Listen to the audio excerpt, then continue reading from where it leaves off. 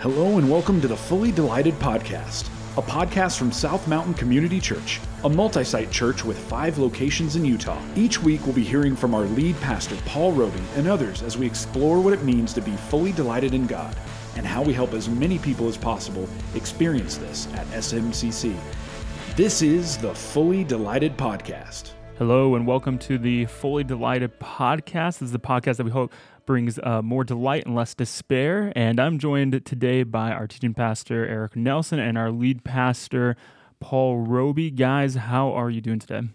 I'm doing great. Really excited to be here, having another conversation about things that are really important to me. I'm looking forward to this as well. It's one of my favorite cultural values that we'll be talking about. Excellent. And yeah, we're continuing through our cultural values, part of being an irresistible culture for our church. That's not just Sunday mornings, but also throughout the week. And so I'm excited as well. I think this is a really good one that I think people can get a lot out of. But before we get into that, I just want to give a quick reminder to everybody about a few quick things. First off, thank you guys so much for listening, subscribing, and sharing. We are well past 3,000 downloads now for this podcast, and we're really grateful that you are continuing to listen, continuing to share this, and just subscribing. So just a reminder, if you haven't already, go ahead in your podcast app and hit the subscribe button so that you're going to continue to get these notifications as we release these episodes. You can also listen to them on the SMCC app as well. So I just want to encourage you with that. And as well, just thank you again for leaving ratings on our podcast as well. Whatever you're listening on, whatever format it is, you can leave a rating. We've got one from this person, this user, Badger.Proofreader is their name that they chose. They gave us 5 stars and just said, outstanding episode, extremely informative and inspiring. Thank you for all for what you do for the church. So we appreciate that and just love that people are enjoying this and being able to leave some reviews. And a reminder as well, we do love to answer questions. You can email us a question if you don't want to do a voicemail or something, but we do like getting questions from people. And you can simply do that by emailing smcc@smccutah.org. That'll be in the description below. Or if you want to call in and leave a voicemail as well, that number is 801-382-8151. That number is also in the description below. So we love to answer those questions for you, and I think it's really helpful for others to get those questions answered as well. Well, gentlemen, today we are going through our third value under the kind of irresistible culture umbrella, and this is a really cool one, and I want our listeners to make sure they hear this correctly. We at SMCC believe that maturity is measured by how well we love God and others. Paul, why is that such an important thing and kind of something that a lot of people look at and go, oh, I wouldn't think you would say that's what maturity is? Right. I have some background to this, and it has to do with how I developed in my early life as a Christian. I think starting out as a Christian at 15 and a half years old, I was with a group of people that theology didn't matter very much. And then I got into a church where the pastor had actually graduated from Dallas Theological Seminary. He was a Greek major. I was fascinated by Bible study and the clear exegesis of God's Word. And so I was really drawn to that. So I went to college. I went to a Bible church, and I was surrounded by Bible people. And then I went to seminary at Talbot Theological Seminary, and it's well known for people like John MacArthur graduated from there. People that are Bible people. Mm-hmm. And before I knew it, I was surrounded by people that took as much pride in how much they knew about the Bible as about anything else in their life, and truly measured maturity by how many verses they could quote, how they could find different verses in the Bible, just quickly quote different things. It was all about Bible knowledge. Mm-hmm. And unfortunately, I discovered that these were some of the most unloving people I had ever met. It didn't translate. All that Bible knowledge didn't translate into a lifestyle of love. Now, I'm not saying they didn't love God. I'm not saying they didn't love others, but it wasn't what you noticed about them. Mm-hmm. You noticed kind of an arrogance, like, I'm smarter than you, I'm right, you're wrong. they took quite a bit of comfort knowing that they're on the right side of all these theological issues. And I said to myself, whenever I can start a church, I don't like that. I want to steer away from that. I want to see if we can value the Bible, take theology and theological concepts seriously, and at the same time, the first thing that people notice about us is that we're loving. So kind of the grace and truth type of a concept massaged into more of a we're measuring maturity by how well we love, not by how much we know. And so that's the story behind this value. And it's become very, very important to me. Yeah, we've adopted a phrase at SMCC.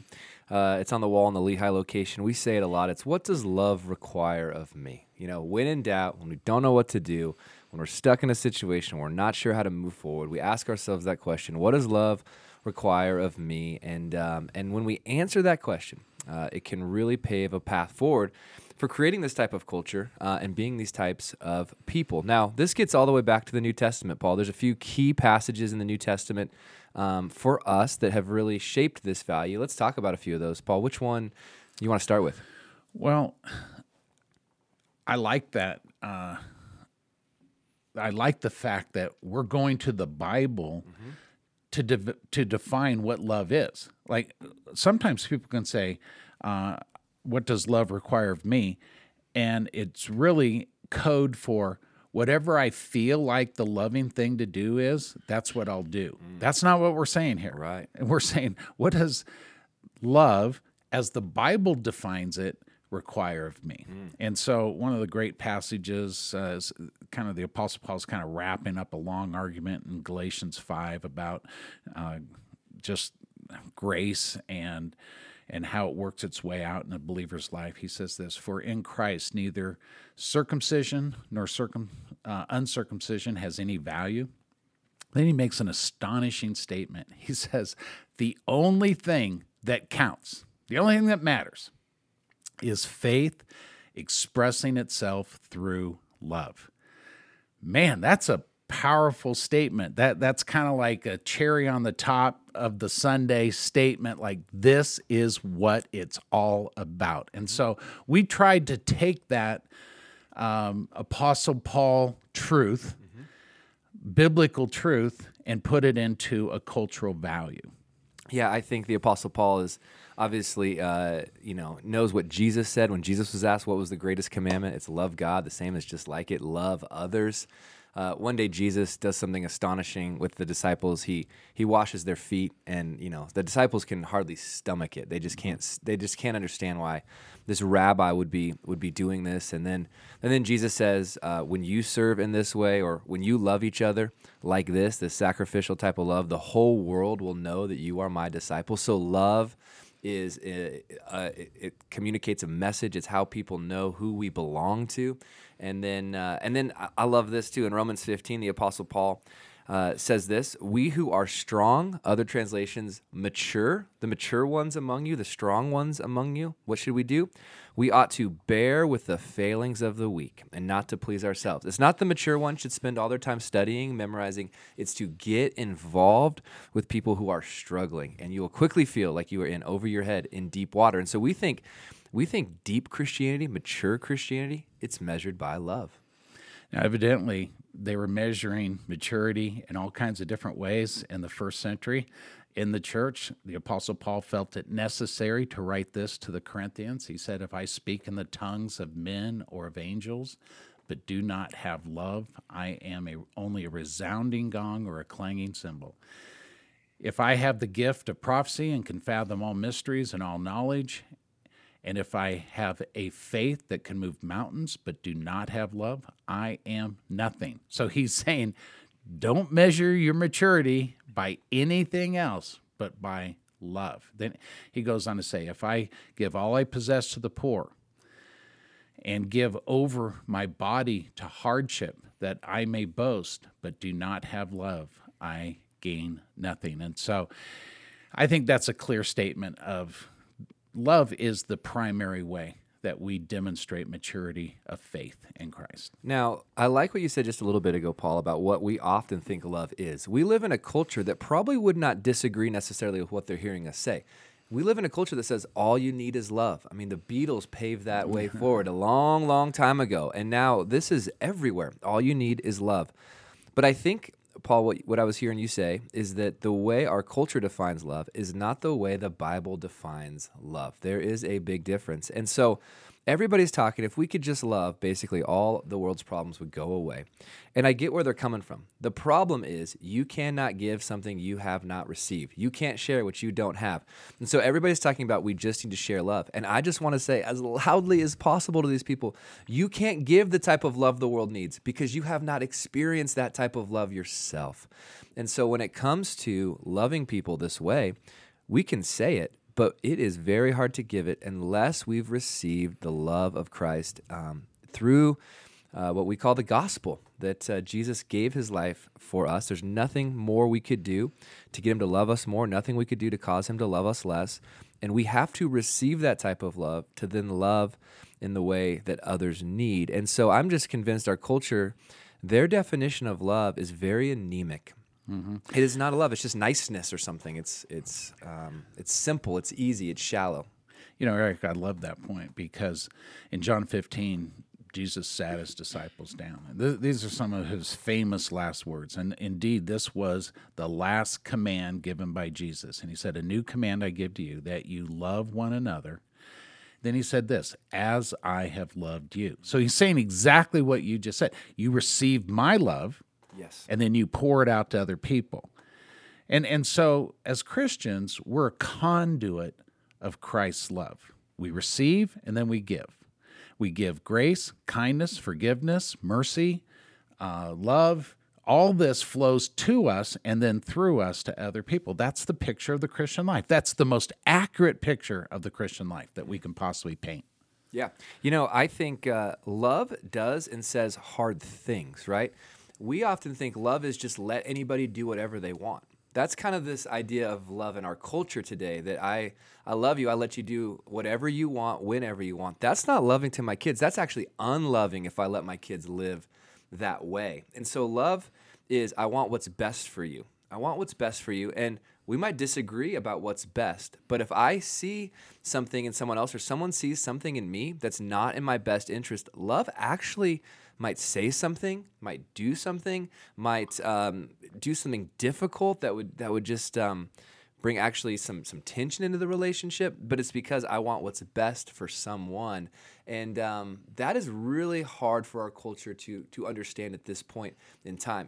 Sometimes it's far easier to not bring up a hard topic, to not have a hard conversation, but that's actually less loving. And I think our culture needs a new definition, or a new picture of what love is, and that's why we go back to how Jesus lived to get our picture. Tim Keller says this. He says, "To be loved but not known is comforting but superficial." And I think right now in our culture, when people say, "I just need to be loved," or "we just need to show love," that might be a comforting statement, but without knowing what's in someone's best interest and without knowing what someone is like, that type of love is superficial. So I do feel like in our world today, there's a lot of superficial love being thrown around. And Tim Keller goes on, he says, "To be known and not loved is our greatest fear." So someone knows me and they reject me. Oh, that is so painful. Then he says, "But to be fully known and truly loved is, well, a lot like being loved by God. It is what we need more than anything." Mm-hmm. And I want to just bring truth into the equation when it comes to what it means to love. Love without truth is this superficial niceness, but love with truth involved is actually how Jesus lived. One of the ways that love is defined in the New Testament is through the sacrifice of Jesus Christ on the cross. This is how we know that we're loved by God, is because he laid down his life for us. Tim Keller, you talked about Tim Keller. He does a great job about talking about all love is an exchange. And that means that it's costly. It costs me something to love you. If I'm going to act in your best interest and meet a need that you have that you're unable to meet, and in that way love you, it costs me something. And so the world doesn't define love typically like that. It's not costly. And so I'm tracking with you on that. Yeah, idea. I think, people have been listening to this podcast. They know that our mission statement includes two things: devotion and delight. Devotion and delight. The more devoted we are to God, the more delighted we'll be. I think devotion and delight are two key ingredients in love. If you have just one of those in a marriage relationship, for example, it's not a complete picture of a loving relationship. If I am just devoted to my wife out of duty, but I do not delight in her, that is a limited, there's limited intimacy in that type of relationship. Does that make sense? Two become one, and only a couple ways, when you have just duty. But I think in our culture today, it's actually the opposite. It's that a lot of relationships and a lot of people look at love just as delight. It's just the feelings that kind of come with love. And I think devotion plus delight is an incredible way to describe love. Jesus was devoted to us. How devoted? Devoted to go to the cross, but he did it for the joy or the delight set before him. So Jesus in his love for us has both devotion and delight. And so when I consider what does love look like with my wife, it's I'm devoted to her, and I also delight in her. And the more devoted I am to her, the more delighted she is with me. And then the more she wants to devote herself to me, and therefore the more I delight in her. And so this is how love grows and how love flourishes. And it's the same way in our love with God. The more devoted I am to him, the more delighted I will be. And so what does it look like to love God? I love God when I'm devoted to him, and I delight in him. And we're going to do this in a message in our Vision series. We're going to talk about this. Yeah, I mean, what you're describing is maturity. Maturity is a mature person is somebody who can assess the situation and ask themselves the question, what does love require of me? Immature people don't do that. Immature people are impulsive. Immature people are self-centered. Immature people are asking the question, what's in it for me? And so that's why we measure maturity by how well we love God and others, is because that is unique to maturity, this idea of loving. It just isn't found in anyone else except the mature person. You don't find it in your kids until they get older. And then it's wonderful when you see glimpses of it. It's awesome because now they're growing up. They're becoming mature. They're willing to sacrifice for other people. Mm-hmm. Yeah. Now, theological precision, and Paul, you mentioned this, it is very important still. We're not saying we should stop thinking. I mean, Jesus invites us to love him with our hearts and our minds. And so love does involve our minds, of course. And so when I was in seminary, one of my professors used to say this, and I don't know where he got it, but he said, theology rightly practiced leads to doxology. So good thinking, good study of God's word leads to doxology. Doxa is worship. It leads to a growing love for who God is. And so we think it's very loving to be very precise in our thinking at SMCC. And so, Paul, I think we should pivot for just a little bit and talk about why this value matters in our culture. We live in a very religious culture. Religion loves to pride itself on knowledge and sounding very mature. But why is this value very important in Utah? Well, I've been thinking about this a lot because it's going to be included in a vision talk that I'm giving here pretty soon. The most loving thing we can do to someone is tell them the truth. If we know that they're sick and we have the cure, but we fail to give them the cure, that's the worst and most immoral thing we could possibly do. And we believe that people are sin sick, that they need rescue, that they have a disease called a sin nature. The only cure for that is what Jesus Christ accomplished on the cross. And so, of course, we're going to tell people the bad news as well as the good news. That's the most loving thing we can do. Now, in doing that, we want to be hopeful and helpful. We want to also be inclusive, and that means we're with you in this. We're not better than you. We're sinners in need of a Savior, just like you are. So it needs to come across to as many people as possible as we're all in this together. And with Christ, we can experience the freedom and love and forgiveness and grace and kindness of God.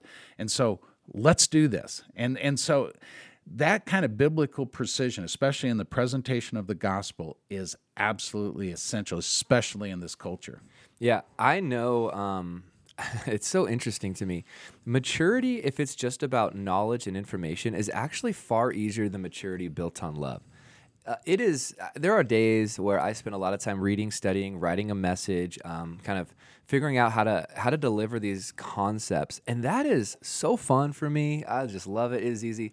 But the moment my kids walk into my home office and interrupt me and want to wrestle, or the dishes need to be done, or I get home from work, loving them well is way harder than being theologically clear. I mean, there's just no way around that for me. And so we live in a culture where religion is very predominant, and maturity in religion often looks like the most wealthy person must be the most mature. Sometimes we see that. Right. That's a first century thing, that the rich were blessed by God. So maturity is not marked by love, it's marked by wealth. That is a very ancient perspective to maturity, actually.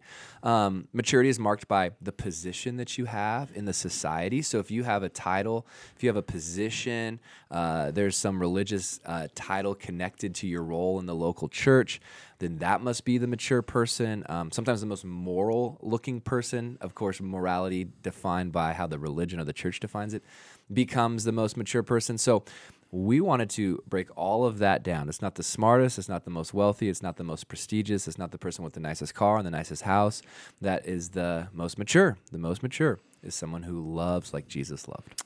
I'm kind of like you. If left to myself and it wasn't for people, I could be locked in my office and study all day long. I'm theologically curious. Mm-hmm. And I mean, I can follow a rabbit trail theologically with the best of them. Yeah. I mean, I can binge out on theological podcasts and YouTube channels. I mean, this is interesting to me, and I could go there. What I recognize is that doesn't get the job done. You know, we have to translate everything we learn into love. Mm-hmm. It has to translate to the people. One of the things that I'm concerned about is this concept that everything has to be deep. You know, that I need to go deeper into the Bible in order to be a mature Christian. And so sometimes our messages can be judged as not deep enough. I don't think transformation has as much to do with information as it does with actually doing what you already know is right and obeying what you know to be true. Mm-hmm. That's the kind of transformation that's real. Just getting a whole bunch of Bible knowledge doesn't transform people. And I'm concerned because oftentimes churches that I grew up in, I've been around, they make a all-star, a celebrity out of the pastor who knows more than everybody. Obviously, we know more than everybody. I have spent 5 years post-college in theological studies. Mm-hmm. Yeah. Of course, I know more Greek and Hebrew and things like this than the average person in the seats. So what? I can impress people if that was my goal, and I could convince people that they're not very bright theologically, and I am if that was my goal. But all I would be doing is discouraging them from reading the Bible for themselves and believing that they can understand and apply God's Word and they would be unable to do that if I wasn't in their life. Yeah. They need me to explain everything. Mm-hmm. And that is so discouraging for people. Mm-hmm. And it's the exact opposite of what we want to see happen. Yeah, so if you're listening to this podcast and you're thinking, I've kind of stalled out in my growth. There must be a new book I can read. There must be a new theological concept that I can hunt down. There must be something like that to get me going again. We would just say, actually, find somebody who, to use the words of Romans 15, is struggling, someone who would say, man, I'm spiritually weak right now, and just decide to love them well. Paul, I know you've housed people in your basement for many, many years. That is an example of just loving people who are in need. And so if you feel like you're kind of stuck, stalled out, I would just say, find people that are difficult to love and love them, and you will quickly feel like you are going deep. You are in over your head in the ability to love people. So we like to talk about it like that, and I hope that resonates with people. Mm-hmm. I've really enjoyed this conversation. I think our listeners have too. I hope that they have. I've got a question that's been kind of circling through my mind. I'm curious your guys' thoughts on it as we kind of come to an end here. I've been thinking about, why do we have to define that maturity is measured by how well you love God and love others? It's probably because, commonly, if you were to ask the average person about a religious institution or somebody who is of faith or anything like that, how would you measure maturity? They would say, well, it's how much you know, how much you've memorized, how much can you debate someone or something like that. And I've wondered through my mind, we contrast religion and the gospel a lot. And so why does religion, measure maturity that way? And I've wondered myself, is it sometimes easier when you live in religion to be able to kind of justify yourself by being able to check boxes of, I know this, I've memorized this, I can say this.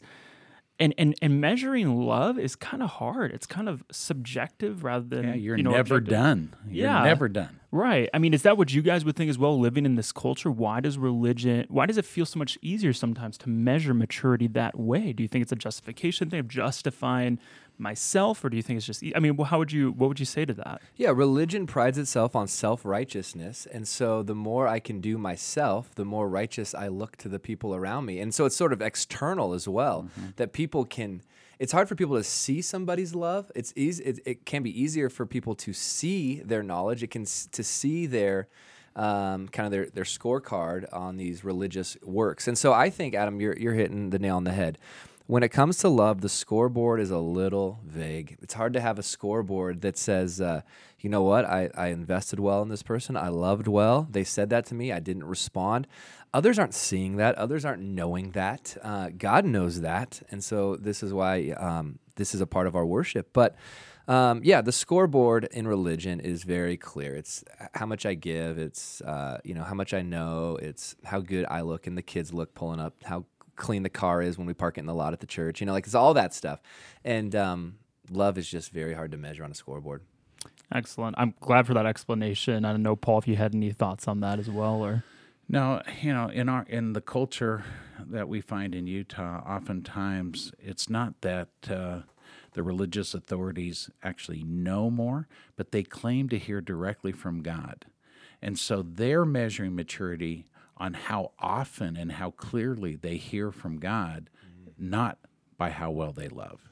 And that's kind of a weird thing. It's not really Bible knowledge. It's just weird spiritual knowledge. Yeah, God gives me more insight, so I must be more mature. Exactly. Yeah, exactly. That's interesting. And so that's a whole nother topic. Wow. Yeah, that's great, guys. Thanks for kind of processing that with me. And listeners, I'm so glad that you were here today as we covered that that value that we just went through, just measuring maturity. And next week, what we're going to do is cover another one I think is just a really popular, but also complicated to an extent of just understanding why this is one of our values. Next week, we're going to go through this value. We trust the process in which God changes us from the inside out. What an interesting concept, and I'm really looking forward to talking about that more next week. But you guys, thank you again so much for listening. I want to remind you to please make sure that you're subscribed. Make sure that you've got the SMCC app on your phone, or that you're listening through iTunes or Spotify or something like that. We really appreciate that. Continue to share it with friends. Like I said, we're over 3,000 downloads now, and just so appreciate people's support in this. And if you have a question, make sure that you can either send an email or a voicemail. The number and email will be below in the description. We'd love to have that. Love answering those questions, and I think it's helpful to other people to hear those as well. So thank you again for listening. We will see you next week for the newest episode of the Fully Delighted podcast. Take care. Thanks again for joining us for the Fully Delighted podcast. If you enjoyed what you heard today, please subscribe, give us a rating, or share with a friend. For more information about SMCC, please visit our website at smccutah.org. Thanks again for trusting us with your time, and we hope to have you back again soon.